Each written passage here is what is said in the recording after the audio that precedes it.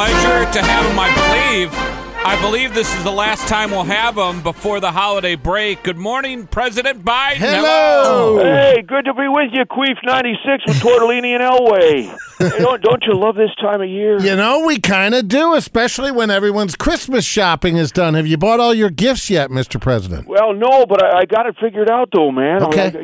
I'm going to make sure everybody in the family has a nice, big, beautiful wrapped box for me under the tree. And when they open it up, the only thing they'll see is a little note inside that says, "Sorry, supply chain problem." Yeah, you know what? You know what? That wouldn't go over well with my kid. Oh, but I'll tell you what, dear. I thought it was going to be really hard to buy for my son Hunter this year because I get him the same thing every year, a new laptop. Yeah. I didn't want him to know what was in the box, the thing this year.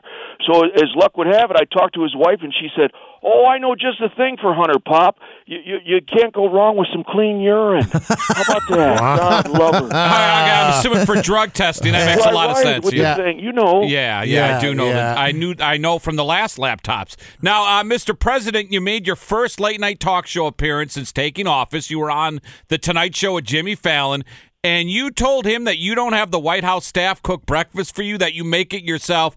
Do you mean to tell me right now, President Biden, that you don't have butlers and chefs in the White House that do that for you? No. Look, folks, here's the deal.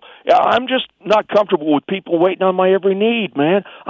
Listen, I'm Amtrak Joe. I come from the working class background, Scranton, PA, man. I like to do everything myself. Like when we rented that billionaire's house in Nantucket for Thanksgiving, I called up Airbnb all by myself. That's what us normal folks do. Okay. All right. Wow. Moving on. Your wife, Dr. Jill, I saw where she sat down with CBS, and she admitted that being First Lady, and I'm quoting here, a little harder than I imagined. It's not like a job that you do. It's a lifestyle that you live, and it's 24 hours a day. That's right. Mr. President, did you know Dr. Jill was having a hard time getting used to being First Lady? Well, you know what? I tell you, Dr. Jill, we're going to have to put a buck in the curse jar there. Yeah. She's awfully tough to read sometimes. Yeah. Awfully tough to read. The one thing I know for sure is that she likes to play everything close to her breasts. You mean chest, sir? Close to her chest. It's easy for you to say, dear. I'm just going to sit her down and say, "Look, sweetheart, one of those radio shows I talked to told me you were having a hard time First Lady, and why didn't you say something, honey?" And the last time I asked her something like that, she said in a sweet voice, "I did, you crotchety old bastard. You probably had your hearing aids out when I told you." Oh, okay. All right. Well, let's pause this interview for a second, President Biden, because what's the deal, man? Well, I have to pause you because line 6 is ringing. So hold on a second. Torgan Elliott, hello. Yes, line 6. Merry Christmas, turd and smell. I think I heard Sleepy Joe's mouth running. You better go catch it, Grandpa. Oh, shut up, man. Hello? I'm sorry. President Trump? Why am I reading this? I think I have the wrong thing in front of me. No. I think that Jerry hasn't flipped the paper. Oh, gotcha. Hello, fake President Biden. Yeah. Shut up, you yellow-bellied gravy guzzler. Get with the program, man. All right, guys, it's fine until you showed up. It's the holidays. Can you just be nice and say hello to each other? Come on, get along. Hi, how are you? Are you okay, Joe? Is there anything I can get you? Some Jell-O? Shut up, man. Boy, look, guys, I was very surprised when I saw this interview the other day. Did you see with Hillary Clinton?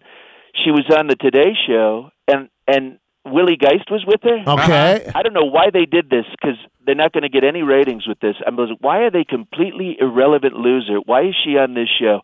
And this was on national television, for crying out loud. Look at Hillary with those bags under her eyes, all the wrinkles.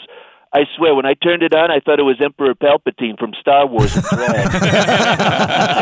did you see it? I mean, I don't want to say she put on some weight, but my rallies now say they chant, "Lock her fridge. Lock her fridge." Well, that's below the belt there, man. Come on. Well, Christmas is just over a week away. Do you have any holiday traditions that the Biden family have every year? Oh, yeah. We like to sit around and sing all our favorite old-time Christmas songs. You know, like, "We think kids and Oreos are good," and "Harpo the hairy animal stinks." And my favorite, the police have your dad. The police have your dad. Excuse me, if I could interrupt the worst president in the history of our country. Please do. Yes. I'm bigly into the holiday spirit right now. Good. Would you guys do yourselves the great honor of letting me recite a Christmas poem I wrote? Wow. Beautiful. Yeah, Beautiful. not at all. Let's hear it. Go right ahead. Lay it on us, man. 'Twas the night before Christmas, and all through the White House, not a creature was stirring, because Sleepy Joe goes to bed at 7:30. Doesn't rhyme, but it's okay. Oh, you lying dog-faced pony salt. Shut up, Joe. The hair plugs were messy on Biden's bedhead, and Hunter had done so much blow, he should certainly be dead. Hey, you leave my boy out of this, man. The huge stockings were hung over the chimney with care, but they were empty thanks to Biden's supply chain nightmare. Wow, I think I hear Santa arriving to bring everyone joy. Oh, nope, it's just Corn Pop stealing a Biden grandkid's toy. He's a bad dude, man. So from Sleepy Joe in the bed and Kamala on the on-deck chair, Merry Christmas to all. And to all, oops, Joe just soiled it. Get off, former guy. Oh, that was lovely. We gotta go. Bye-bye. You fucking idiot. Bye-bye.